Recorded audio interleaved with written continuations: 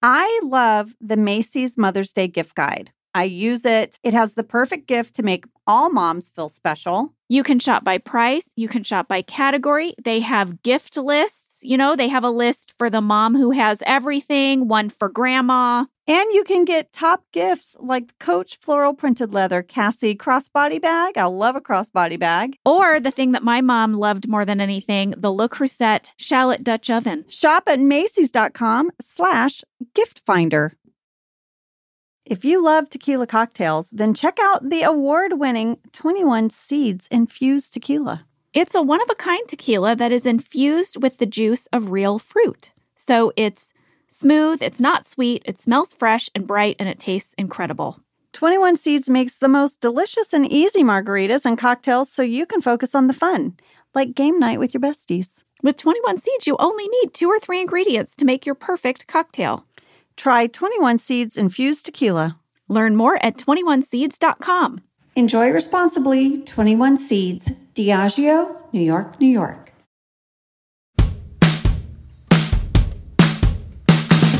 I'm Jenna Fisher. And I'm Angela Kinsey. We were on The Office together. And we're best friends. And now we're doing the Ultimate Office Rewatch podcast just for you. Each week, we will break down an episode of The Office and give exclusive behind-the-scenes stories that only 2 people who were there can tell you. We're the Office Ladies. Hello, everyone. Hi, you guys. We are really excited about this week's episode. It's kind of special. It really is. We got to interview Mike Schur. You guys know he played Mose on the show. He was also one of our original writers. We got to interview him, and it was awesome. It was delicious. We loved it. We re-listened to it, and we're like, this needs to be a whole episode. Yeah. We had so much to talk with him about. But first, we're still going to give you fast facts. Always fast facts, guys. You know. Always fast facts. Oh, my gosh. Jen, I feel like you're going to be like in your 80s and you're going to be like sitting in a corner mumbling like fast facts, fast facts, fast facts. And they'll be like, what's Grandma talking about? Oh, she used to do this thing called fast facts. Well, these are Mike Schur fast facts. Fast fact number 1, Mike was on the writing staff from season 1 through season 4. He wrote 10 episodes, and here's what they were. The Alliance, Office Olympics, Christmas Party, Valentine's Day. That was one of our hidden gems in our re-listen. Branch Closing, Traveling Salesman, The Return, The Negotiation, The Job. That's the one where Jim comes in and asks Pam on a date at the end. I know. And Dunder Mifflin Infinity. You know, Mike told me The Negotiation was his favorite Angela Martin episode. Oh, really? She's like getting titillated by hearing people recount the Jim and Roy scuffle. Yes. Yeah. He said that was his favorite episode to write for my character. I felt like he just liked writing for your character a lot. Your character always had great moments in his episodes. They did. I loved it when Mike was assigned an episode. Well, Mike also wrote the Accountant's Webisodes with Paul Lieberstein. He played Mose in 13 episodes of the show, starting in season 2. He talks a lot about playing Mose in our interview. It's very fun. It is. His love-hate relationship with Mose. Well, here is fast fact number 2. I'm going to talk to you about shows he's created. I think you guys know the show that he started on SNL. He was there for 6 seasons. During his time on SNL, he produced The Weekend Update. Oh, yeah. Yeah, from 2001. That's a big deal. That's a prestigious position. Yes, he did it from 2001 to 2004. He, of course, was a writer on The Office until 2008. He then went on to co-create Parks and Rec, Brooklyn Nine-Nine, and he created The Good Place and Rutherford Falls with our very own Ed Helms. Wow. Yeah. His resume is full of other shows that he's also produced on and written for. I have to give a shout out to one, Jenna, because I love this show. Did you know that he co-produced The Comeback with Lisa Kudrow? And he wrote 2 episodes, and I loved that show. And I loved it. I found that out about him in the first season of The Office, and I was like enamored with him. Like, to me, that was like superstar status, that he wrote that just amazing satire. It makes me want to go back and rewatch it. I had forgotten that he worked on it, and when I was looking up his credits, I was like, I want to rewatch The Comeback. Well, fast fact number 3, Mike Schur wrote a book. It's called How to Be Perfect, the Correct Answer to Every Moral Question. Here is how he described it to us in an email. He said, "It's a book about how hard it is to be a good person and how we can use ethics and moral philosophy to try not to screw up all the time, but in a funny way, not like in a homework way. The basic idea was to explain all the stuff I learned for the good place without giving everyone a headache." You guys, when we did this interview with Mike, our copies of his book had not arrived yet, but we have them now, and this is a truly special book. I started reading it and I can't stop. I'm like binging a book. Same. I love it. I couldn't put it down. I was reading it last night. This morning, I was like, I want to read more. Like, I woke up thinking about it. Do you know what I mean? Yeah. So Mike is such an amazing writer. We already know that. But he takes this conversation of morality and he makes it funny and interesting and relatable. For example, there's a chapter titled, and by the way, all the chapter titles are hilarious, but here's one that cracked me up. There's a chapter titled, "Do I have to return my shopping cart to the shopping cart rack thingy? It's all the way over there." Yes. And then basically what he does is he answers that question, and the answer is based on all of these ancient philosophers and, ethics and morality and your moral compass. Yes. So listen, I think we should take a break. And when we come back, you get to listen to Mike Schur. And we get to find out so much about Moe's. It's a treat, we promise.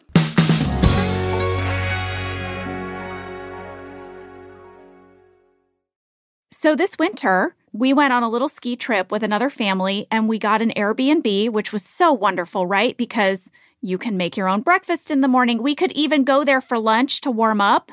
Listen, I always want a kitchen with kids. Yep. I don't want to call room service for some sliced apples. I want to have my groceries. I need a kitchen. Yes. Well, this is why doing the Airbnb thing was so perfect. Yep. Well, this family we were staying with told us that they listed their house on Airbnb back in California. Oh, that's so smart. I know a lot of people that do this. It's like, oh, we want to go to Disneyland. We can Airbnb our place and then use that money to go. It pays for your trip. Yep. Hosting can easily fit into your lifestyle and is a great way to earn some extra money. So if you have a home, but you're not always at home, you have an Airbnb. Your home might be worth more than you think. Find out how much at airbnb.com/host. I'm loving Hungry Root. Oh my gosh, yes, Jenna, we're loving Hungry Root too. They've got fresh produce, high-quality meat and seafood, snacks, smoothies, sweets, ready-to-eat meals, kids' snacks and meals, and vitamins and supplements. Well, I took the quiz over on Hungry Root, and oh my gosh, they nailed it. One of the things that I really wanted was I wanted a salmon dish that was quick and easy. I said I wanted to cook food in less than 12 minutes.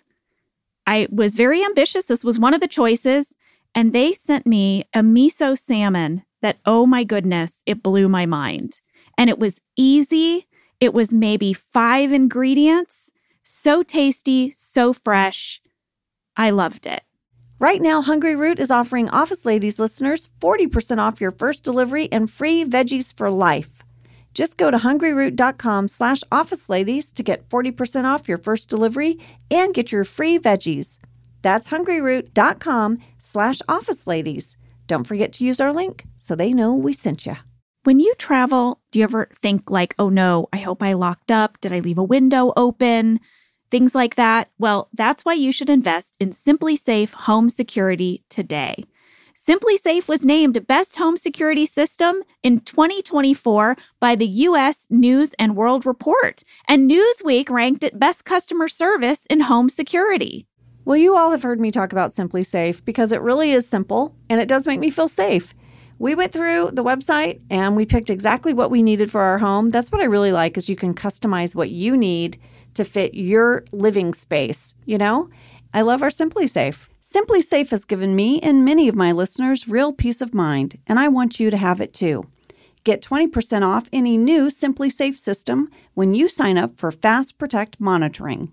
Just visit simplisafe.com/officeladies. That's simplisafe.com/officeladies. There's no safe like SimpliSafe.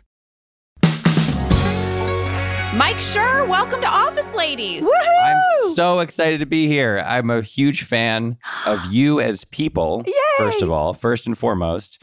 Second of all, you as actors. And then third of all, you as podcasters. This has been such a delight to watch you do this thing to celebrate this show that we all made together. I'm so happy to be here. It's a real honor. Oh, Mike, thank you so much. We love you. We're so thrilled to have you here. And I know the fans are going to enjoy just hearing your voice. Jen and I both listened to you quite a bit before this, and we both found you really pleasing to listen to. Really? Yeah, we like your voice We quite like a lot. your voice. You listen to me in what context? Other Where was I talking? podcasts, Mike. Interviews, podcasts. We do our Okay. research here on Office Ladies. Yeah. That's very nice of you to say, because I've always found my own voice to be slightly annoying, which I think maybe most people do. That you're like, it's the phenomenon of hearing your voice played back to you. This is how old we are, is like on an answering machine message or something. If you yeah. were, you'd be like, oh, is that what I sound like? I always feel like I sound a little annoying and nasally, but I'm glad to hear you say that. Well, I felt that way about myself too. And I sort of brushed it off like, oh, that's just everybody feels that way about their own voice. But then we recently rewatched an episode where Michael is trying to get Jim to say something bad about Pam. And he gets Jim to admit that Pam's voice is rather shrill sometimes. Yes. And I thought, oh, I guess maybe in the writer's room, when forced to come up with something annoying about me, we settled on my shrill voice. So thank you so much. That didn't give me a complex which or writer anything. hated your voice? I don't know. I'm Mike, very, do you know? very pleased to say that I think I was gone by the time that was written, so I do not have to It answer wasn't for that you. crime. Well played. No. It wasn't you. Well, listen, we always like to ask people when they come on the podcast, how did they get their job on The Office? And we know that you did double duty. You were a writer, but then you were also a performer. But let's start with, how did you get your job as a writer on the show? So I was writing at Saturday Night Live from 1998 to 2004. My then girlfriend, now wife of 16 years, had moved out to LA in permanently in like 2002, and we were dating long distance. And in like 2003, it was like, all right, if this is ever going to really work, either she had to move back to New York or I had to leave and move to LA. And it made more sense for me to move to LA because there were more jobs there.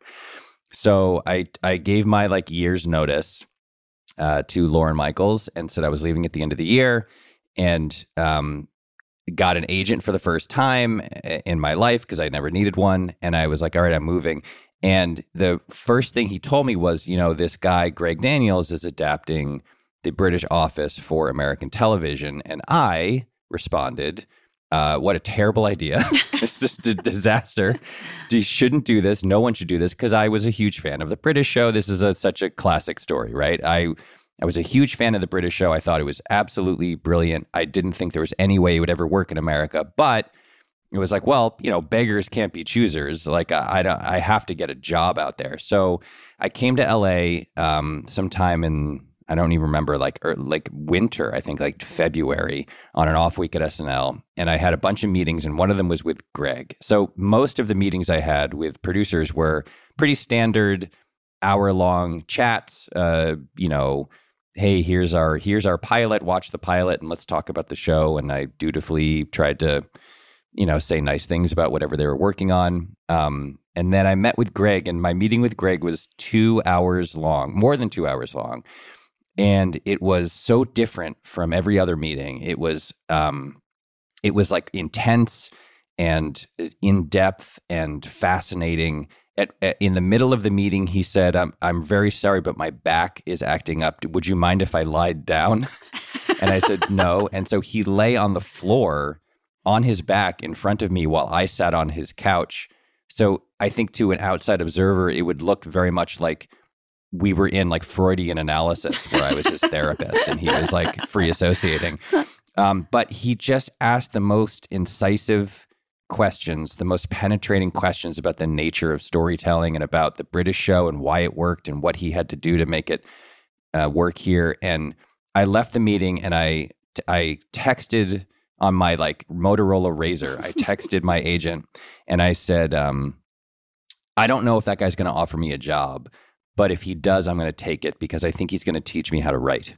And my agent sends me that text like every 4 years back to me. He sends it back to me and says like, you were right, you're right.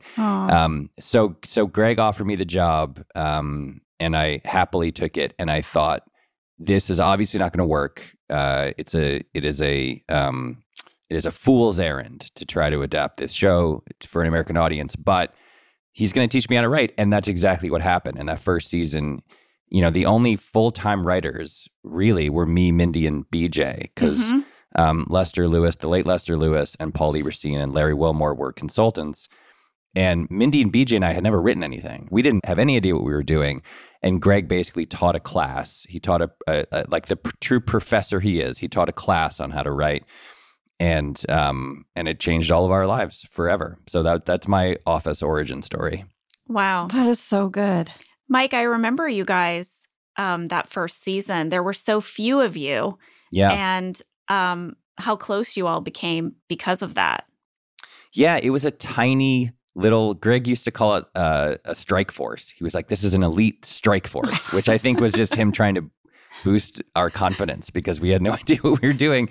But it was really, it was a very, very small group of people who were working really, really hard on a very small number of episodes. We only wrote 5 scripts. Like, we each wrote, we actually wrote 6 to make 5. I'm not sure if you remember this, but we wrote, or even if you even knew this, Greg, one of the only things that Greg was able to squeeze out of NBC in that first year was he let us write one more script than we would shoot. And so we wrote 1 extra episode that I think he wrote.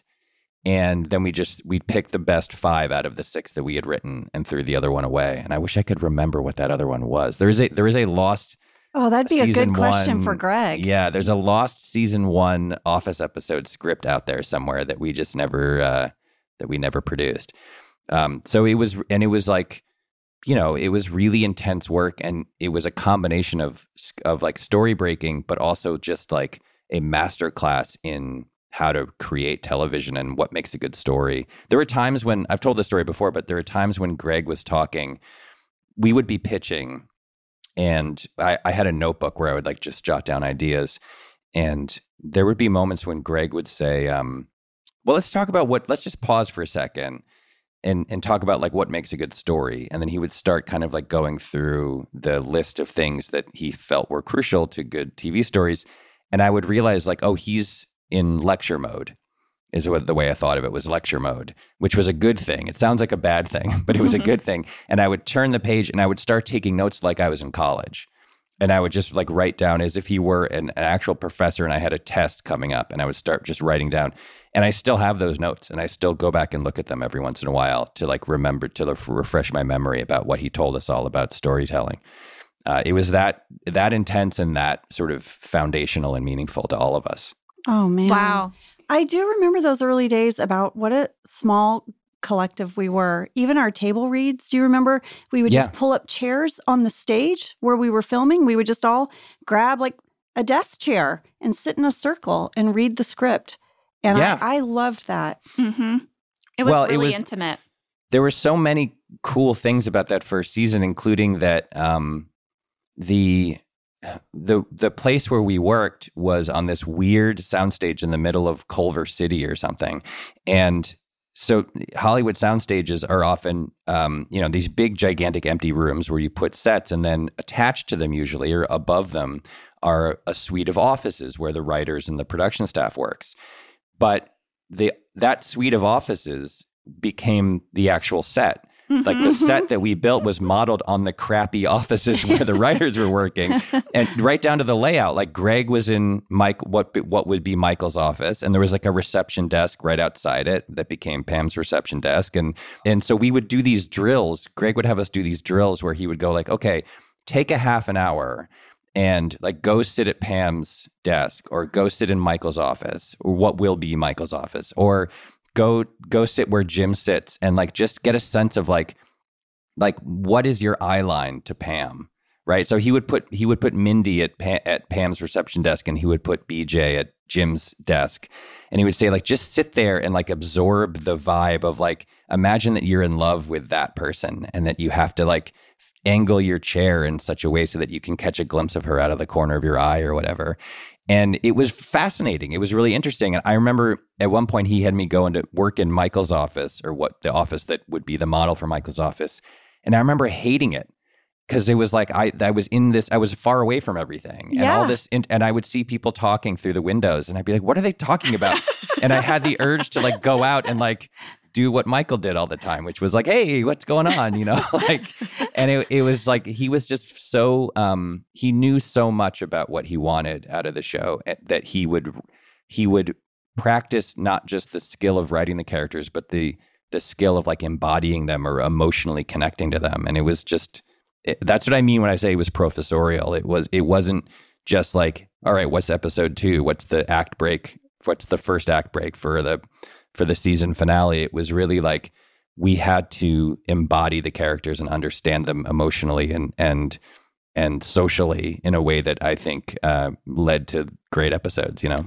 Well, it's so interesting because when all the actors got there, then they did that to us too. They made us sit at our desks and just sit there and feel it. We've talked about that before. And so I love that started all the way back with you guys writing the episodes. Yeah. June of 2004, like they're right from the jump. There were things like that we did that weren't the typical things that you would do with a writing staff. Another thing he did all the time, which I thought was so smart, which I still do on shows that I work on now, is we would come into work one day and he would put all the characters' names on a board, and he would pick 2 of them at random, and he would say, me and Larry Wilmore, like, go come up with 5 story ideas for Oscar and Kelly. And then you, Mindy and Paul, like, go come up with 5 story ideas for, Jim and Stanley. And for an hour, we would just pitch, okay, well, what the hell could a story be with Oscar and Kelly? But it led to some really cool stuff. And like some of the B stories and the C stories of that were in the first couple seasons were just brainstorming like random pairings of people. He understood fundamentally that one of the great advantages that the show had over other shows is that we had 20 people. We had, like, most shows have 6 main characters or something. And so pretty quickly you get tired of a story involving these 2 people or these 3 people. And he was like, that's not what this is going to be. This is going to be the whole point of the show is to observe, like an anthropologist, observe the comings and goings of a large number of people in the same office environment. So like, go work on random pairings, and like sometimes really fun stuff would come out of it, you know? Like, he just so thoroughly understood what made the show special and what the potential was for how good it could be, that he had all of these machinations, and he was always moving pieces around the chessboard with the writers in those early days, you know? Yeah, I remember telling my dad, I was trying to describe this group of people and the show to my dad, who was not at all in entertainment. You know, he's a drilling engineer, but sometimes we could talk sports. And I said, Dad, here's the deal. We have a deep bench, Dad. Mm-hmm. And it's like a basketball term. Like, our team is so good. There's so many layers to this team. And then when he came and, Greg invited them to sit at a table read at lunch, my dad was like, I get it. I get I get it. Like, because there were laughs, I think, coming from him in all these places, you know? Yeah. Well, I was going to say that in season 9, John and I were invited to be producers on the show to kind of help carve out Jim and Pam's final season. And we got to come into their writer's room mostly as observers. And Greg was running the show that season, and he was still doing those exercises. And it was fascinating, except in this case, it was more like homework. I remember the day started and Greg said, okay, get out your homework. What? And the homework had been that everyone had to come up with 5 ideas for, I can't remember what it was, but it was like for a Dwight and Stanley cold open. Go. And then you would just sit and listen. And then when there was an idea that piqued his interest, he would say, oh, okay, you two, go off, flesh that out. And then two people would leave the room, and then we would keep listening to the homework. And I remember thinking, oh my gosh, I would be so terrified to present my 5 ideas, because sometimes it was just crickets. Like you could just hear the ideas just die in the room. I mean, what an intense and vulnerable thing to pitch your creative ideas in front of like a room of people who are all judging whether or not you should follow that thread. Yes, one of his greatest strengths is that he is unafraid, I would say, of failure. And I believe that comes, I'm guessing that comes partially from working at Saturday Night Live, because what you just described of like pitching ideas and having them bomb, right? That is the essence of working at SNL, except your failures at SNL are public. Like you write sketches and there's a read through with the entire cast of the show and Lorne and all the producers around a giant table, and the audience is 100 and 150 people who work on the show. And by the way, a very famous person who's hosting the show, like, you know, Drake is reading your sketch or whatever. Oh my God. And there are moments at SNL where, you know, your sketches are 12 pages long or whatever, and the sketch starts and you get to page 2 and like the joke of the sketch is sprung and no one laughs. And in your head, you're like, there's 10 more pages of this. Like we have to sit here for 10 more pages as no one finds my premise funny. And so for the first, I don't know what Greg's experience was. I've never really talked to him about his time there, but for the first like 6 months, you fall into a deep depression. Like it's just like, it's so embarrassing to fail that way publicly. And then the week goes by and the show happens. And then it's like, all right, it's Monday again, do it again. And you like do it again and you fail again and you fail and you fail and you fail. And eventually at some point, hopefully you kind of figure it out and you write a sketch and it gets some laughs and you're like, okay, it's not the end of the world. Like I'm still here. And then you get a little better and a little better. And that theory it's pretty brutal on your ego. But when you've already had it driven out of your ego from working at SNL, like five Stanley Cold Opens, I can, who cares? No problem. Yeah, exactly. So and his theory is really like, this is a numbers game. Like the way to get to the best ideas is you have to create 1,000 ideas in order to find the 2 that are good. And he took that approach with everything. He took that approach when he was hiring writers. He took that approach when he was casting people. I mean, how long did the casting process go on for the show? Endlessly long. And that's just his, he's just the most thorough person when it comes to that. He doesn't settle for anything. He demands that you walk down. I mean, when we were breaking stories, like we would get 5/6 of the way down the line toward breaking a story, and we'd get to a point where he would realize it didn't work, and he would go like, man, this doesn't work, throw it away, start over.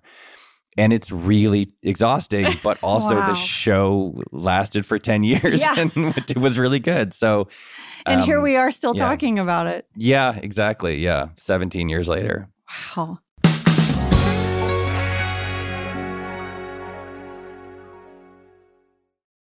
Well, folks, you know I have a lot of family in Texas, and I just want you to know, if you travel to Texas, there are vast landscapes, cultures, regions, destinations, activities that allow for an infinite number of different travel experiences. You can have fun in the sun. Texas has 350 miles of coastline. That's right. Or if you like more of a rugged vacation, there are campgrounds, hiking trails, state parks, and the food. Can we talk about the food? Tex-Mex. And barbecue. There's live music, art museums, cowboy experiences. Come on. Right now, Travel Texas offers a one-of-the-kind online trip builder that allows users to generate a custom visually led trip matched to their unique interests. So you go in there and you click your interests and it'll say, here's where you want to go in Texas. Visit traveltexas.com/getyourown to get the only trip to Texas that matters, yours. That's traveltexas.com/getyourown. When it comes to hiring, the best way to search for a candidate isn't to search at all. Don't search, match with Indeed. Indeed doesn't just help you hire faster. 93% of employers agree Indeed delivers the highest quality matches compared to other job sites, according to a recent Indeed survey. Ditch the busy work. Use Indeed to connect with candidates faster by scheduling, screening, and messaging. And Indeed's matching engine is constantly learning from your preferences, so the more you use Indeed, the better it gets. 23 hires were made on Indeed every minute, according to Indeed data worldwide. And listeners of this show will get a $75 sponsored job credit to get your jobs more visibility at Indeed.com/OfficeLadies. Just go to Indeed.com/OfficeLadies right now and support our show by saying you heard about Indeed on this podcast. Indeed.com/OfficeLadies. Terms and conditions apply. Need to hire? You need Indeed. Well, now I think we have to ask you, Mike. Yeah, we do. How did you come to play Mose? Yeah. Something we understand you hated. You hated being Mose, but we love Mose. Let me just delineate here importantly. I love the fact that I played Mose.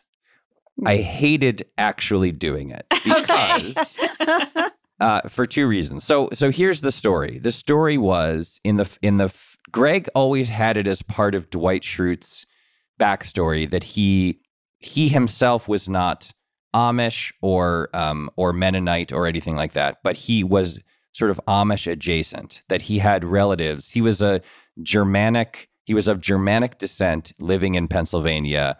That is that alone is sort of Amish adjacent. So Greg always had it in the back of his head that there was a sort of Schrute cousin farming community that was either Amish or something in the Amish family. So there in 2004, there was a reality show called Amish in the City. Yes, Yeah. I saw that. Yes. It was a terrible, terrible program. It was so hard to watch. It was so awful. And my wife and I watched it, and I was sort of trying to express how cringy it was to the writer's room one day. The premise of the show was they took a bunch of idiot club kids from LA who were on spring break, and they were like, you guys are going to come stay in this awesome house in the Hollywood Hills. And they were psyched, and they were like, we're going to get so drunk and party and whatever. What they didn't know that also invited to stay in the house were a bunch of young Amish folks on Rumspringa who had been released for their year of exploration, and they were going to live together. And then, hot mess ensues. Hot mess ensues. Right. So one of the characters on the show who was Amish was named Mose, and Mose was this delightful, kind-hearted, fragile egg who tried his best to become friends with the idiot club kids from LA. And among other ways that he tried this, where he fashioned his own wooden toys, like a little wooden airplane or a little wooden car, and he made them himself. He made them himself, and he presented them to his new friends, and they were just like, "What the hell is this?" Right? Oh. And I was relating this story to the room about how awful this show was, and Greg pointed at me with his giant finger. I remember it so clearly. And said, "You're gonna play Mose. You're Dwight's cousin. You're Mose." And I was like, "Ha ha ha!" And he was like, "No, I'm serious. That we're gonna do this. You're gonna play Mose." And I thought it was a joke for a couple of reasons. First, because I thought it was a joke. Second, because all of the other writers, as you may know, got to play essentially versions of themselves or significant characters in the show. Like Mindy was in the show all the time, and Paul was in the show all the time, and BJ was in the show all the time. And Greg was essentially saying, you are a joke, and I'm going to turn you into a joke. And then, so the first time that we did it, it was in a photo. It was when Rain just says, I have a cousin, I run a beet farm with my cousin Mose. It was in an episode I wrote. It was the one where Michael buys a condo. Yes. And it was just a photo. And I was like, great, I'll put on a fake beard. And actually, I don't even think I had the beard for the photo. But I'll dress up in these wool clothes and we'll take a photo, and that'll be the end of it. But then the writers, my so-called friends, got very excited about me playing Mose and started writing me into episodes all the time. And the episode BJ wrote, the initiation, where Dwight was trying to initiate Ryan into like some kind of salesman fraternity by bringing him to his farm, and they wrote Mose into the show, and so Greg insisted for this episode that I have a real beard. He didn't believe that a fake beard, according to him, would look real. And I was like, listen, I don't grow facial hair very easily. Like, it's going to take me a long time. He's like, well, you better get started. It was basically just hazing. That's all it was. So I grew a real beard for months and months and months. And in that time, the show was nominated for an Emmy. And Greg and I and some of the other producers went around and had a bunch of like fancy Hollywood events that we went to, and in every one of those photos, I have the disgusting wiry Mose beard. And then, so that episode was supposed to be the first one we shot that in season 3, but then there was I can't remember why, there was some kind of production issue or script issue or something, and it got delayed like 2 or 3 more months. Oh, so that no. I had to keep, and I realized, like, I remember like this sweating panic of like, I was counting down the days until I could shave. And I was like, oh no, now I can't shave now and then grow the beard back in time. So I had to keep it like another 3 months. And then by the time we finally shot it, it was like mid-September in deep in the valley on that Disney Ranch Valley location where we shot Dwight's farm. It was the day we shot that first episode, the high that day was 105. Oh. And I was wearing long johns and wool pants and a wool shirt and suspenders and these old work boots that were incredibly uncomfortable. And I had to run around and pretend to wrestle Ryan. And like, I was like a ghost. Like I was just like I was like a horror movie ghost running through the background of scenes. It took an entire day. I had to get up at 4:30 in the morning and get to Disney Ranch by 5:30. And I was like, well, at least I'll never have to do that again. Oh. And then the writers, my so-called friends, wrote me into like 100 more episodes. So I'm very honored and happy to have played a small, silly role in the history of the show on screen. But the actual act of doing it was always 105. I was always shirtless on a seesaw or running alongside a car like a dog, or in probably the scariest moment of my life, being slapped like being punched in the face essentially by Angela Kinsey. I know. It was that was one of the most terrifying moments of my life. Do you remember that when we had to do that? Yes, I was going to talk to you about it because Angela and Mose had so many actual scenes together, and a lot of them are in the deleted scenes. I'm watching the DVDs. Some made it in, but a few really cracked me up. But I have to talk to you about that one. First, I want to say there was a deleted scene in The Surplus where I'm at Shroop Farms with Andy. We're wedding planning. Dwight is our wedding planner. We're trying to discuss a butter sculpture, and Andy's signing all these papers, and you're coming in the kitchen, and I hiss at you. Like a cat. And then you run away. And we kept breaking at this because it was so absurd. So there's that moment. Like, what is Angela and Mose? What is their relationship? But then the episode he's talking about, I want to look because I wrote it. It's the finale. It's the series finale. No, that's when you kidnapped me. Oh, right, right.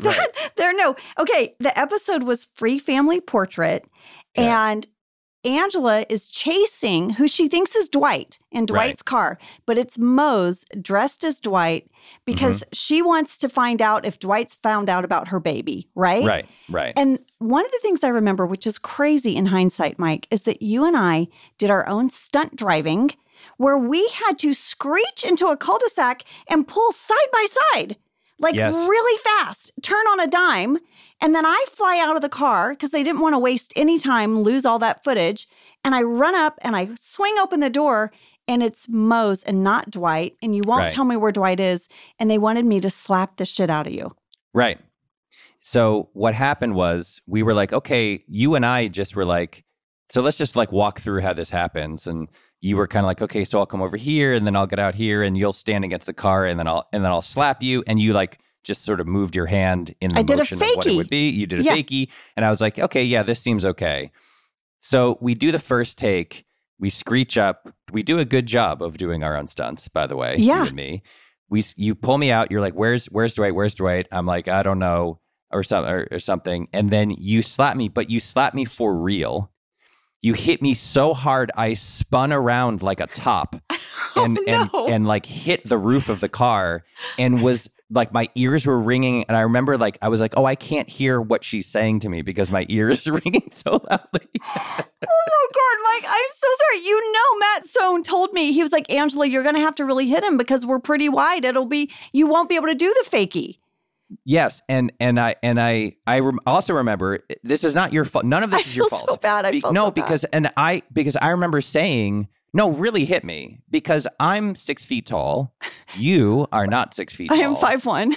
Right. And I was like, no, I hate it when there's like a fake slap on TV. I'm sure this will be fine. Just really hit me. It'll be fine. I remember telling you that. Like, just really hit me. It'll be fine. It'll be fine. I had no idea that you were a mixed martial arts professional, and you hit me so hard. I really like I did not know where I was. I didn't know what was happening. My eyes went blank and my hearing dropped out, and I had no idea what was happening. It was wonderful. And that's the take they used, thankfully, because afterwards, also, I remember afterwards you were like, oh my God, I'm so sorry. And I was like, no. I just didn't understand how strong you were. Oh my gosh, muggers beware. Okay.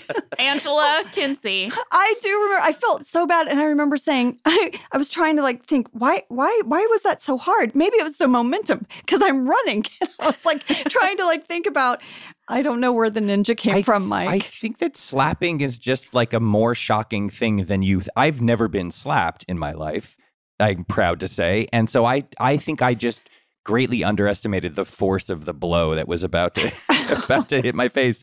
But this is all part of this larger conversation of why it wasn't fun to play Mose. It's because not only was it always a sight gag, but also like sometimes the writers would write actual lines for me, and then in the edit it would always be like, yeah, it's funnier if we don't hear from Mose, right? So they would cut all the lines, and then it was like, what is the most humiliating way that we can use him? And it was like being slapped, be like in an outhouse with his pants around his ankles while the door is slamming closed. Like it was Greg's and the writer's way of just like enjoying tormenting me. So now when I look back, I'm so happy that I did it. But every time I had to like leave the writer's room, a place where I knew what I was doing, and go be a performer where I did not know what I was doing, I was always a little bit like, this is torture. I always felt like it was a little bit of torture. Mike, do you get recognized for being Mose very often? There are certainly times when I'm recognized for that, yes. I mean, I'm older. I'm 17 years older, and my hair is a lot grayer, and so people don't recognize me as often as you would think they would, given how popular the show still is. I will say that, like, my son went to a basketball camp a couple summers ago, and I went to pick him up from the camp. And my son had just watched the show. I think he was 10 or 11, and he had just watched the whole show. And he was very excited to tell people that I wrote for it and that I played Mose. And so I went to pick him up from the camp, and one of his counselors, I walked over to where the kids were, and one of his counselors saw me coming, and he just broke into this huge smile and was like, hey. And I was like, all right, this guy knows that I was Mose. And like, you can always kind of tell when people recognize me. I did also, when the pandemic first hit, I did a fundraiser for LA Regional Food Bank, which is a charity I really like. The LA Regional Food Bank gives out food to a lot of people in LA County. And I said, like, all right, I'm going to try to raise money for LA Regional Food Bank. And I'll match donations up to, I can't remember what it was, some $25,000 or something. And like very quickly, donations started pouring in. And then, like a true moron, I said, if we raise $50,000 by the end of the day, I will shave my head. And that, and it was a joke, but like that caused donations to really pour in. And to the point where like, it was like within an hour, we were at like $50,000. And so then I was like, oh, I see the game. The game is humiliation, right? Like if I offer humiliation, like we'll raise more money. So then I put it up as a poll and said, would you rather have me shave my head or grow the Mose beard? And grow the Mose beard won in a landslide. So May, June, July of 2020, I spent like 3 months growing the beard out and then shaved my mustache. So I just had the beard, neck beard. And around that time, I got recognized, even with masks, I got recognized like everywhere I went. Like that was like a big Mose moment, because it was right when the pandemic hit. Everybody was streaming the show. Like the popularity of the show really surged. And then also I was walking around with the beard. So that was a real high frequency Mose sighting, I would say. Oh my gosh. Okay. We've talked a lot about the crazy things you had to do as Mose that were sort of torturous. Was there any moment being Mose that you had fun? Was there a scene? Was there one moment that you really enjoyed?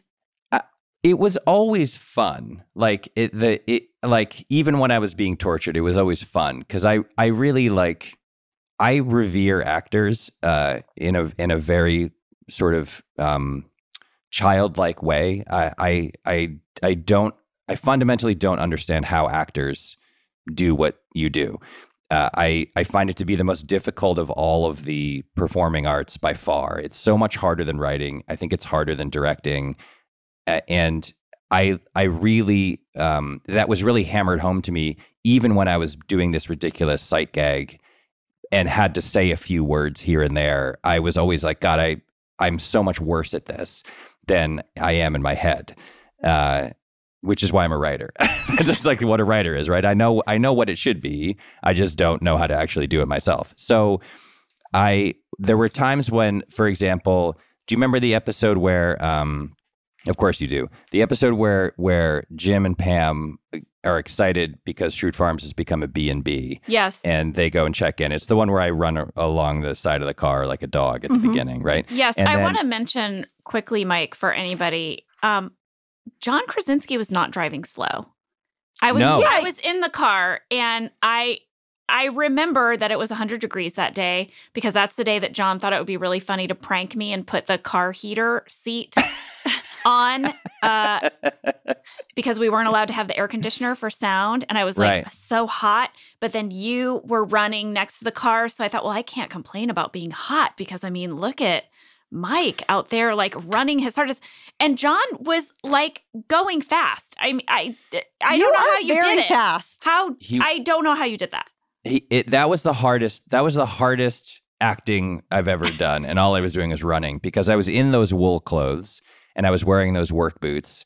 And John was driving like 15 to 20 miles an hour on that dirt road. Wow. And I had to keep up. But also I had to run up to the window, disappear behind the car, and then run fast to catch up to the other side of the window. Exactly. And also you weren't allowed to use your arms. Yes. Your arms were like, there was like a lack of momentum that you could create because you were only using your bottom half. I want to read to you what Dunderpedia, the fan website, how they explain Mose's running. They say, Mose proceeds to run away in his usual running, with his arms swinging no higher than his waist style. I don't know where that came from. I like one of the early Mose appearances. It was like Mose runs into I think it was in the initiation. Like Mose runs into the room, and I don't know why, but I just did that really awkward run. That's not how I run when I'm running. I hope not.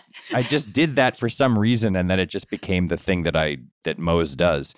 But what Jenna's saying is true, though, because after I ran and caught up to the car, I then had to run past the car. I had to speed past it and run like 100 yards all the way over to where the farmhouse was. And I knew I wasn't on camera anymore, because obviously the cameras, what's interesting is not excuse me. What's interesting is not Mose running anymore. What's interesting is Jim and Pam reacting to this weird dog person that just ran alongside their car. But they made me run all the way like 100 yards every single time. And we did like 11 takes of that. And I've never been more sore in my life than I was the day after that, because I didn't know that I was going to have to run I was going to have to run a dozen 100-yard sprints. You were like an Olympic contender. You like outran a car. Yeah, it's the most athletic I've ever been. I would say it's the highest level of athletic achievement of my life. Well, we have it on camera. It's for all time. Forever. That's forever right. Documented. There's proof that I used to be a good runner. But I'm sorry, because you were going to say something about that episode that you enjoyed. So there was a scene that I don't even know if it made it into the episode. I don't think it did, but there was a scene where Jim and Pam, in that episode, at night, Pam hears Dwight kind of moaning and sad because Angela has broken up with him, I think. And then in the morning, Dwight's gone. And Jim and Pam come down and are being, Moses serving them breakfast. Bacon, tons of bacon. Nothing but bacon. And it was the closest I ever came to having a scene, because it was like a page of dialogue where I was serving you and you were saying, like, I think, Jenna, you say, like, Mose, do you know where Dwight is? Or do you know where, is he sad about Angela or something? And we actually had an exchange where I like had to memorize lines and like know what my cues were. And I remember thinking, like, what I'm doing is not per se good, but I'm enjoying the process of learning what it's like to be an actor and to actually try to be aware of the camera, be present in the scene, like listen to what you're saying and respond with the lines that were written for me. And it was weirdly kind of thrilling. And I was like, this is never going to make it in. Like I'd worked at the show long enough to know that we didn't have time for this weird, dumb Mose, Jim, Pam scene. But I really did have fun doing it, because it felt like, I think it gave me a greater appreciation just for like how hard it is to do that, how hard it is to just be in a scene, have lines that you have to have memorized and know how to say them properly and in an interesting way while there are cameras on you, while there's people in the room. It's just a very difficult skill. I think that the world of television and movies would be better if every writer were forced to act sometimes, and if every actor were forced to direct, and if every director were forced to write. Like if we all switched positions every once in a while, just to remind ourselves, like, the other skills that are involved in making TV each of them is so hard. It's so specific and so hard. So I really did like that. I liked acting in those scenes just as a way to like remind me of how difficult a skill it is. Now I have a question. Yeah.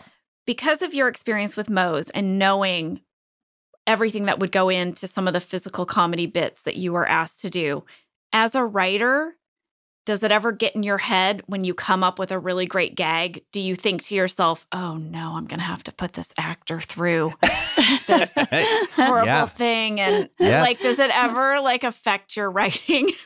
It really does. And I have found myself talking to actors a lot and saying, like, we have this idea for this silly thing. Are you cool with this? They always say yes. Like actors are incredibly adaptable people by and large. They're always happy to, or in my experience, have been always happy to say, like, oh yeah, that sounds fun. The one time I didn't do this, and I wish I had, although it was fine, nothing bad happened, but we wrote it. There was a scene in the show The Good Place that I created where William Jackson Harper played a character who was sort of he's sort of a tortured soul. He wants to be sort of morally perfect, and he believes that such a thing is possible. And there's an episode where he's sort of going through an existential crisis, and he's just sort of walking around lost in a daze. And he's walking around, and some sprinklers go off, and they just soak him, and he just kind of stands there and just gets soaked by the sprinklers. And then he just kind of like takes his shirt off and just kind of keeps walking. And then you cut to him, and he's in a grocery store shopping shirtless. And then like a woman comes over and is like, sir, you have to wear a shirt in here. And he just grabs like a shirt off a rack and just puts it on and smiles and keeps walking. And it turns out that William Jackson Harper is like cut. Like he's like a very like physically fit person. which I did not know. Like that, I'd never seen him with his shirt off before we shot that scene. But him taking his shirt off caused the internet to like explode because it was like, oh my God, the dorky philosophy professor guy is also jacked. And I mean, it was only good for him. Like it wasn't like everybody was happy with the result, but I was like, oh my God, I never asked him if it was okay that I wrote this thing where he takes his shirt off. Like I should ask actors that more. Like I should say, are you okay with this? And I think if there were, it's a gendered thing in a way it shouldn't be, right? Like if it had been a woman, I would never in a billion years have written any scene where a woman disrobes in any way without clearing it with her first. There would have been a million discussions and meetings and whatever. And it didn't occur to me that a man might also be uncomfortable with that. And so I remember thinking like, I'm so happy that it was okay, that he was okay with it, that whatever. But I also, again, like, and this weirdly comes from playing Mose and all the ridiculous, I had to pick up cow patties and throw them at Rainn Wilson and do all sorts of like humiliating things. No one ever asked me if I was okay with any of it. And I do think that those conversations should happen more often, even when you don't think there will be any problem with this. I think there should be generally more communication between writers and directors and actors to just say like, hey, just want to make sure you're cool with this. If you're not, it's totally okay. We can write something else.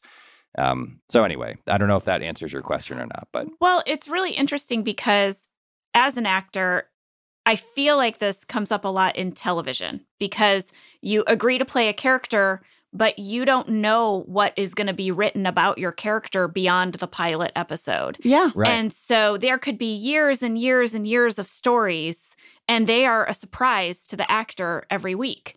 Mm-hmm. And so with a movie, well, I can see the movie script. If there's like 3 weird sex scenes or like a weird scene that makes me uncomfortable, I can just say, oh, this isn't the part for me. Right. You This know isn't the whole role. story. Yeah, I know everything that's being asked of me when I accept that movie role.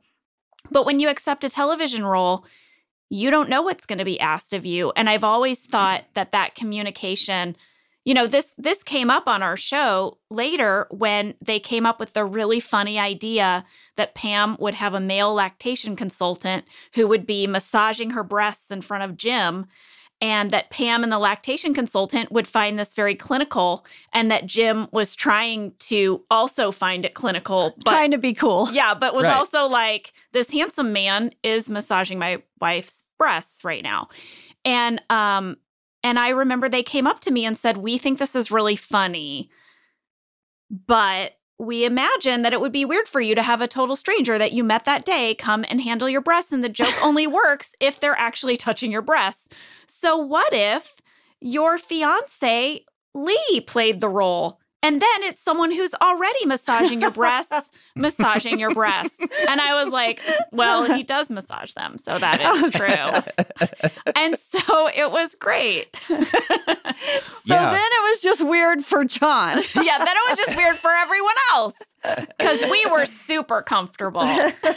Well, I think that's first of all good for them for obviously bringing that up, but also like that there is an enormous leap of faith that you're taking as an actor when you sign on to a TV show, right? You're really like you're using a very small amount of data, which is usually like a pilot script and maybe a meeting with the show creator or the showrunner, and you're extrapolating over potentially 10 years and 200 episodes of like, am I putting my faith and trust in this person? And is it going to be rewarded, or are there going to be constant battles and fights about creative directions and things that they ask me to do? That this is part of why being an actor I think is so difficult. Is your only advocate is yourself. Like you don't have you maybe have an agent or a manager who can have your back in those moments, but it's like this idea of like the quote difficult actor end quote. Like, I think that is a horrible misnomer that has come from now 80 years of actors getting a new script every week and not having any idea what's in it. And those ideas coming from people who maybe haven't run a bunch of things by them and just being like, oh man, now I got to do this week. And the range of how it can make an actor feel uncomfortable is enormous. It can be anything from like a strange man has to massage parts of your body that you might not want that person to massage, all the way to just creative decisions about the character, the choices the character makes, things that the character does that you don't agree with. Like, it's just really hard. It's a very difficult thing, and the chance for it to go sideways is enormous. So the more communication there is between writers and actors, the better. To bring this full circle, that's another thing that I remember thinking I could attribute to SNL a little bit with Greg, because Greg worked there. At SNL, like, everybody does everything. Writers act and actors write, and it's very like community theater kind of feeling. And there's no division between actors and writers really at all. Like, it's all one big hodgepodge. And that was Greg's whole theory, was like, let's break down these artificial barriers between the writers and the actors. That's why he wanted Mindy and BJ and Paul to act in the show. It's why he gave this season 2 finale where Jim tells Pam that he likes her or is in love with her and that they kiss for the first time. Steve wrote that. He gave that to Steve. Like, that's traditionally the kind of thing that like he would write, or like a co-EP, a trusted writer would write that script. But Greg saw the big picture, and he understood fundamentally that the more there was he broke down the divisions between writers and actors, the healthier the organism of the show would be. And he was totally right. So true. I mean, Jenna and I have talked about that a lot on this podcast. Other shows that we have done since The Office. I did a guest star on a show, and the writer's room was in New York, and we filmed in LA. Mm-hmm. And I thought, wow, they never meet the writers. They never interact with them at all. And it's just been such a interesting and wonderful perspective to look back at how fortunate we were to have that sort of creative collaboration as our biggest job in our life. I've bounced up to writers on sets at other jobs, thinking that the way we had it on The Office was normal, and they seem terrified to speak to me. They are terrified that I am talking to them. They are afraid to say anything. I'll be like, hey, what's up? What do you think, like next week? What do you think is going to be like? How's this story going to play out? And they're like, I don't want to speak to you. The first time I did a multicam after The Office, because I'd never done a multicam, all the writers were like huddled in a corner. You know, like, we're filming. It's like filming a one-act play. And they're all in the corner because I knew this joke wasn't working. And I had like a few ideas. So I went up to the huddle and I was like, hey, guys, I got like 2 or 3 pitches. And they were like, what? It was like a record scratch. Yeah, I know. And again, Greg's ethos in a nutshell is best idea wins, and he doesn't care whether the best idea comes from a writer, an actor, a director, an accountant, a random person on the street who happens to walk by at the right moment and has a good pitch. Like, it was just, why would we not take the best idea? And so that fostered that sense of like, everybody give us all your ideas. Like, let's put all of the ideas into a pot and pick the best one. And that is very frequently, sadly, not how it works on other shows. And it's a shame because, you know, there were times when we would be battling about something in the edit bay about an episode, and he'd have 2 alts, and he would say, which one do you like? And all of the writers would choose version A. And he would go like, and then he would call in like the accounting department. Yeah. And he'd be like, which one do you like? The real accounting. The actual accountants. Yeah. Yes. Not you and Oscar. Yeah, not me and Brian and Oscar. Yeah. And he would go, which one do you like? And they would say, we like B. And he's like, yeah, I think B is better. And it drove us crazy sometimes. But he was like, you're not the audience. You're professional comedy writers. Like, of course you're going to like this weird offbeat thing that we did. You know what the best example of this is? So Jim's proposal to Pam at the gas station, right? Mm-hmm. So 3 versions. I don't know if you remember this, Jenna. We had 3 versions. One of them was the car pulls over, the camera is across the street, mm-hmm. and is shooting super long lens, and all you hear is traffic whizzing by in the foreground.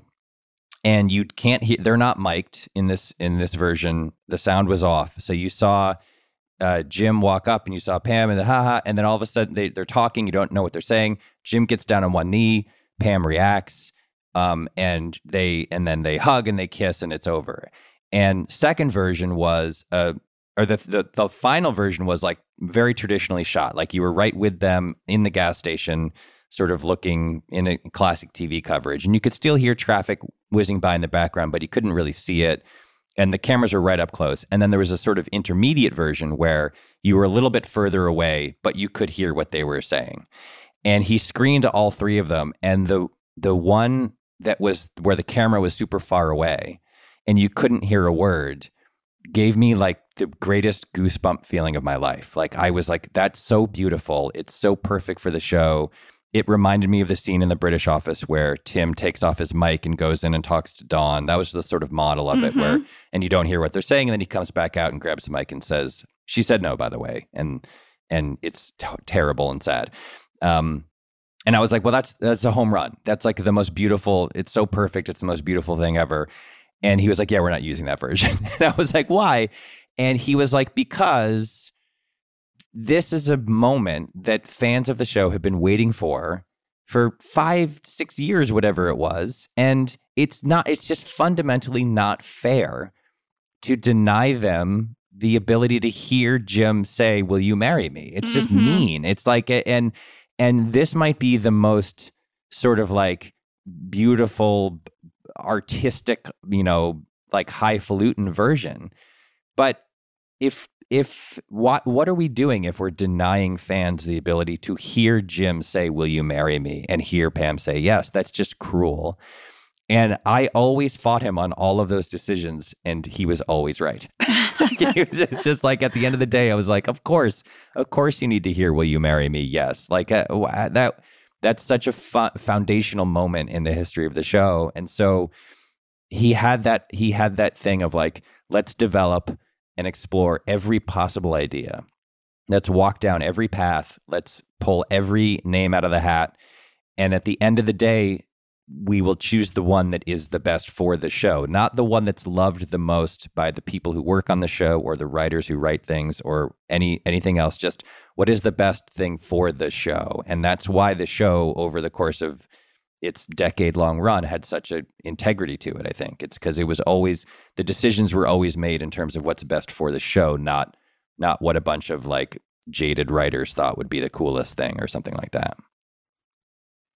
Do you want to ask Mike about the Christmas lights? Oh, yeah, I do. This is such a hard pivot. But so in the first Christmas episode, which, oh my God, I just love that episode so much. I can watch it like every year. It's almost like, what do you like to watch at the holidays? Oh, that, Christmas Vacation with Chevy Chase. I like to watch the very first Christmas episode. Yankee Swap. Yeah. I have had a Yankee Swap party for years, inspired by that episode. I love everything about it.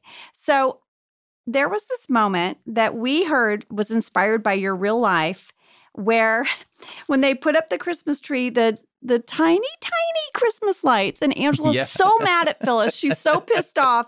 And we heard that was like actually based on something in your life. Is that true? And were there other moments like that, like things that were in your life that made it into the show? Totally true. My first Christmas in LA, my then fiance, now wife, JJ, and I got our first tree as cohabitants. And we were so excited. We both love Christmas. We love like decorating the tree. We love everything. And we bought the tree and we took it home and we put it up and we played Christmas music. And we had bought these, in my house growing up, you always did only white lights. I don't know why. That was like what our family preferred. And JJ had been like, I like the big colored ones. They're so like cheery and happy. And I, for some reason, won the argument. I don't know why, but I was like, trust me, it looks great. It looks great. And so I went and bought those little tiny white lights, and I very carefully strung them around the tree and everything. And then we were playing Christmas music, and it was like a big countdown, and I turned them on, and you absolutely could not see any of them. It was the saddest, the least, it was the opposite of the Rockefeller Center Christmas tree lighting. And I was immediately humiliated, and I turned, and my wife was just laughing at me so hard, like just what a complete failure this was. And I immediately went out and went to the drugstore and bought big colored lights and came home and we strung them up. And so but I remember that feeling, and like that episode is so much about like expectation versus reality. And so I was like, oh, that would be a good like little metaphor for what's about to happen to Michael Scott when he gets Phyllis's oven mitt. So I put it in as like Greg was so into, and the show was so into those tiny, tiny, tiny observable moments of real life. And so I thought, well, that makes perfect sense. And my favorite thing about that is after they turn the lights on and Michael goes, not great, there's a quick pan to Angela, who just looks angrier than she has ever looked in her entire life. I know. That episode gave me a full headache because I was just always so angry. Scowling at everybody. Yeah. I mean, that so much of what happened especially in the first season and a half, seasons 1 and 2, so much of that stuff was real observation, like about people's lives, like all of the gifts in that I invented for this was another great writing lesson that came from that episode. So in my original version, the person who had Angela, Oscar had Creed. Toby, right. Yeah. Right. So Toby in the original version had a talking head where he was like, I don't know a lot about Angela. I know that she's religious, so I bought her this book, and the book was one of those sort of religious adjacent self-help books, like sort of like leading a spiritual life or something. It's one of those kind of hokey books.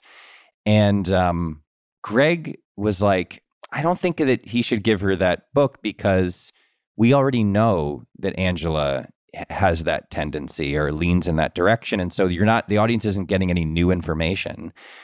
And I was like, all right, well, like, what could it be? And then it might have been Greg, pitched that thing of a poster of babies who were dressed like adults. Yeah. And nobody could understand why, but it was the perfect thing. It was just such a perfect thing that it was like, you're learning more about Angela, right? Yeah. You get a new piece of information about her character, but it's still very much in keeping with what we already know about her. Right. And then that poster became like basis of like 4 other stories over the course. It became a huge source of contention between Angela and Oscar because she hung it by her desk. And then Oscar had to wear it as a shirt. Yeah. Well, Angela in real life really likes animals who are dressed in costumes of other animals. I mean, so it's very similar. It's very similar to liking babies dressed as adults, I think. I mean, animals dressed as anything really. Like if on Halloween you dress your dog as a hot dog, I'm going to be like, oh my God, your dog's a hot dog. So we have 2 dogs, and this year they were ketchup and mustard. Oh, I love it. I would love to see a picture of that. That lights up Angela's life. It really does. So wait, animals dressed like other animals? You mean like a dog dressed like a cow, or like or like a teddy bear but has like a bunny hat? Yeah, fantastic. I know why. I don't know why. Mike, thank you so much for coming on Office Ladies today. This was such a treat. We want to tell people that you wrote a book. Yes. And the book is called How to Be Perfect. It comes out on January 25th. Mm-hmm. Tell us about it. So this book came out of the show The Good Place that I created, which was about if you haven't seen it, it's very hard to explain it in one sentence, but it's essentially I pitched it as a show about like what it means to be a good person. And for the show, I read a lot of ethics and philosophy by a lot of very old, boring people. And I had this thought while I was researching it, which was that these people have such good ideas for how to be better people. Like, is all of these ethical theories and this moral philosophy is like, it's like a how-to guide for like living a good life and being a good person on earth.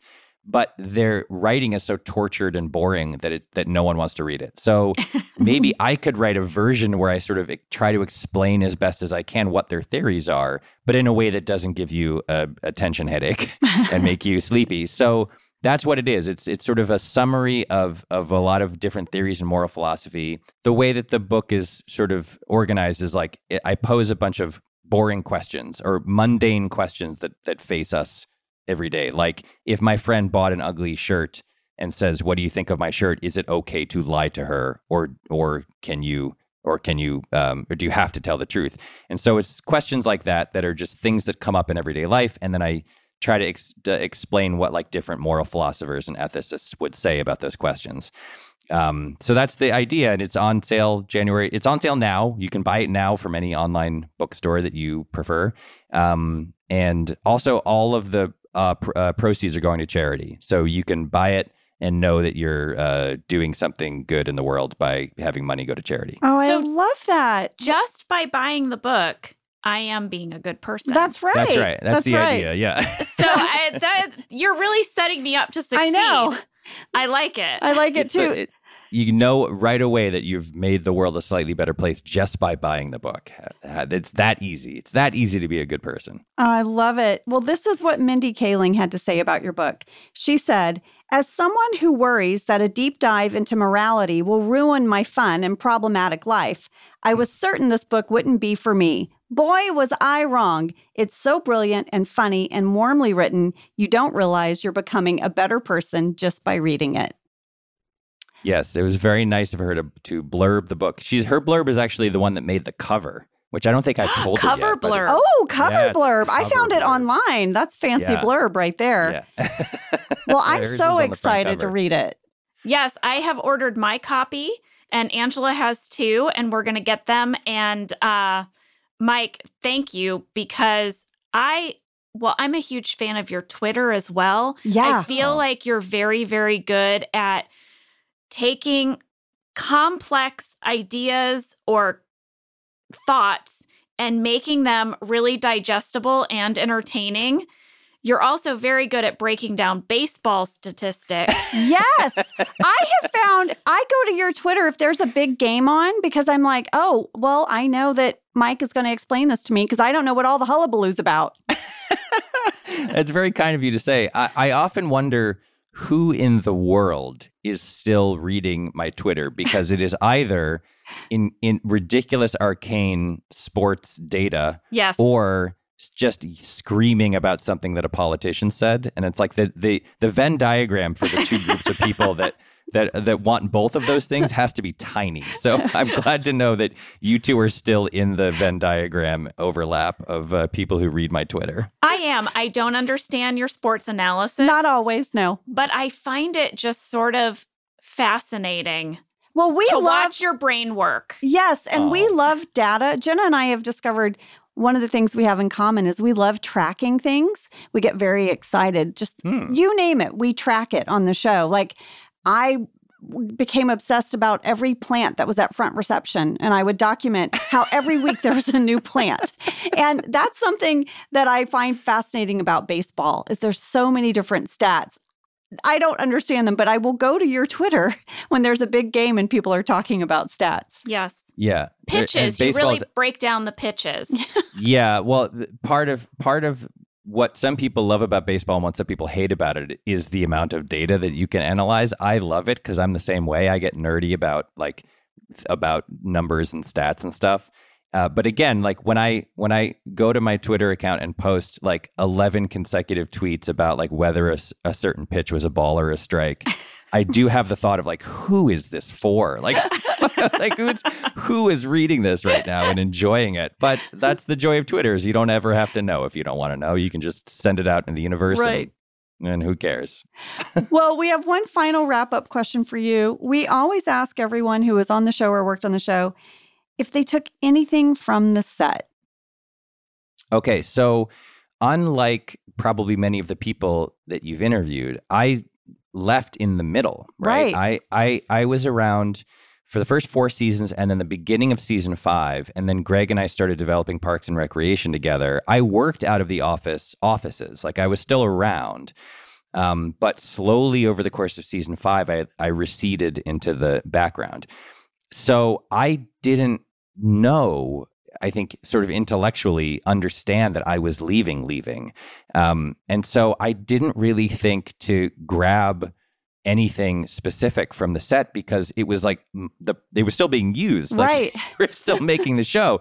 So I really didn't take anything. I have a couple things that I do treasure that are related to the show. One of which was when I left, Lee Eisenberg and Gene Stupnitsky went to Phil Shea, property master Phil Shea, and got his contact for who made the Dwight bobblehead.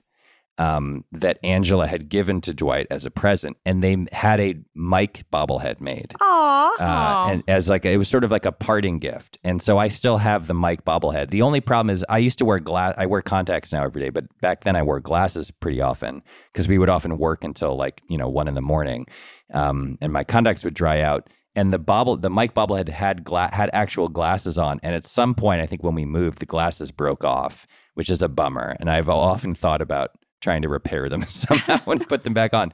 So I have a Mike bobblehead, and I do have somewhere, and I don't even know where, there was a moment at which everyone realized that the World's Best Boss mug would be a thing that was going to matter for the run of the show. And Phil ordered 24 of them, just as in case they broke or in case we needed more of them or whatever.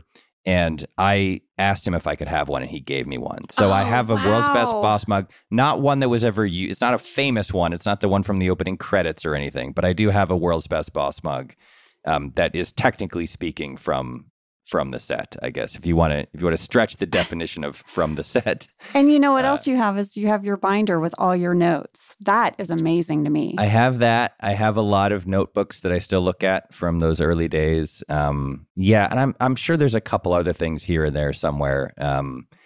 Someone, I think after the finale, Wardrobe asked me if I wanted to keep any of the Moe's clothes. And I believe what I said was, please burn them in a fire. Oh my gosh, Mike, this was so fun. Thank you so much. Thank you for so having much. me. It's so nice to see you two. I'm so pleased that you are the official voice of the show. It seems very fitting to me that the world is seeing the show through your eyes. Aw. That's very kind of you to say. We're loving it. That was amazing. I love talking to Mike. I could talk to him forever. Me too. And he said to us, you guys, he was like, if you ever have any questions for me about anything for The Office or other things, let me know. And I was like, Jenna, how often can we text him? Exactly. Yes, Mike, get ready for an email flurry. You Just love a the word flurry. flurry. It's cute. It's a flurry. I mean, Instead of Jenna's blowing up your phone, she flurries up your phone. I'm going to flurry it. Well, you guys, Mike's book is called How to Be Perfect, the Correct Answer to Every Moral Question. It is out now. And Mike really is giving away 100% of everything he's making on his book to 5 different charities, and the book is awesome. Well, that's our show this week, guys. Thank you so much for listening to this episode of Office Ladies. Next week, we have the promotion. Yeah, Jim gets a little mini office in the office. He gets a glass box. He does. In the middle of the bullpen. It's strange and interesting, and we'll tell you all about it. See you next week.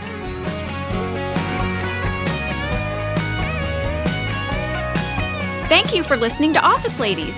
Office Ladies is produced by Earwolf, Jenna Fisher, and Angela Kinsey. Our show is executive produced by Cody Fisher.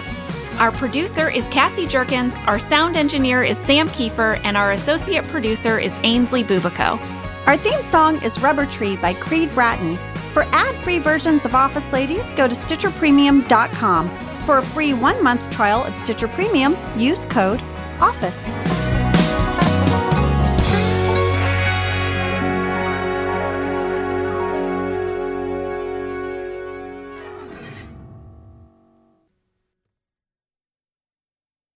Reese's Peanut Butter Cups are the greatest, but let me play devil's advocate here. Let's see. So, no, that's a good thing. That's definitely not a problem. Reese's, you did it. You stumped this charming devil.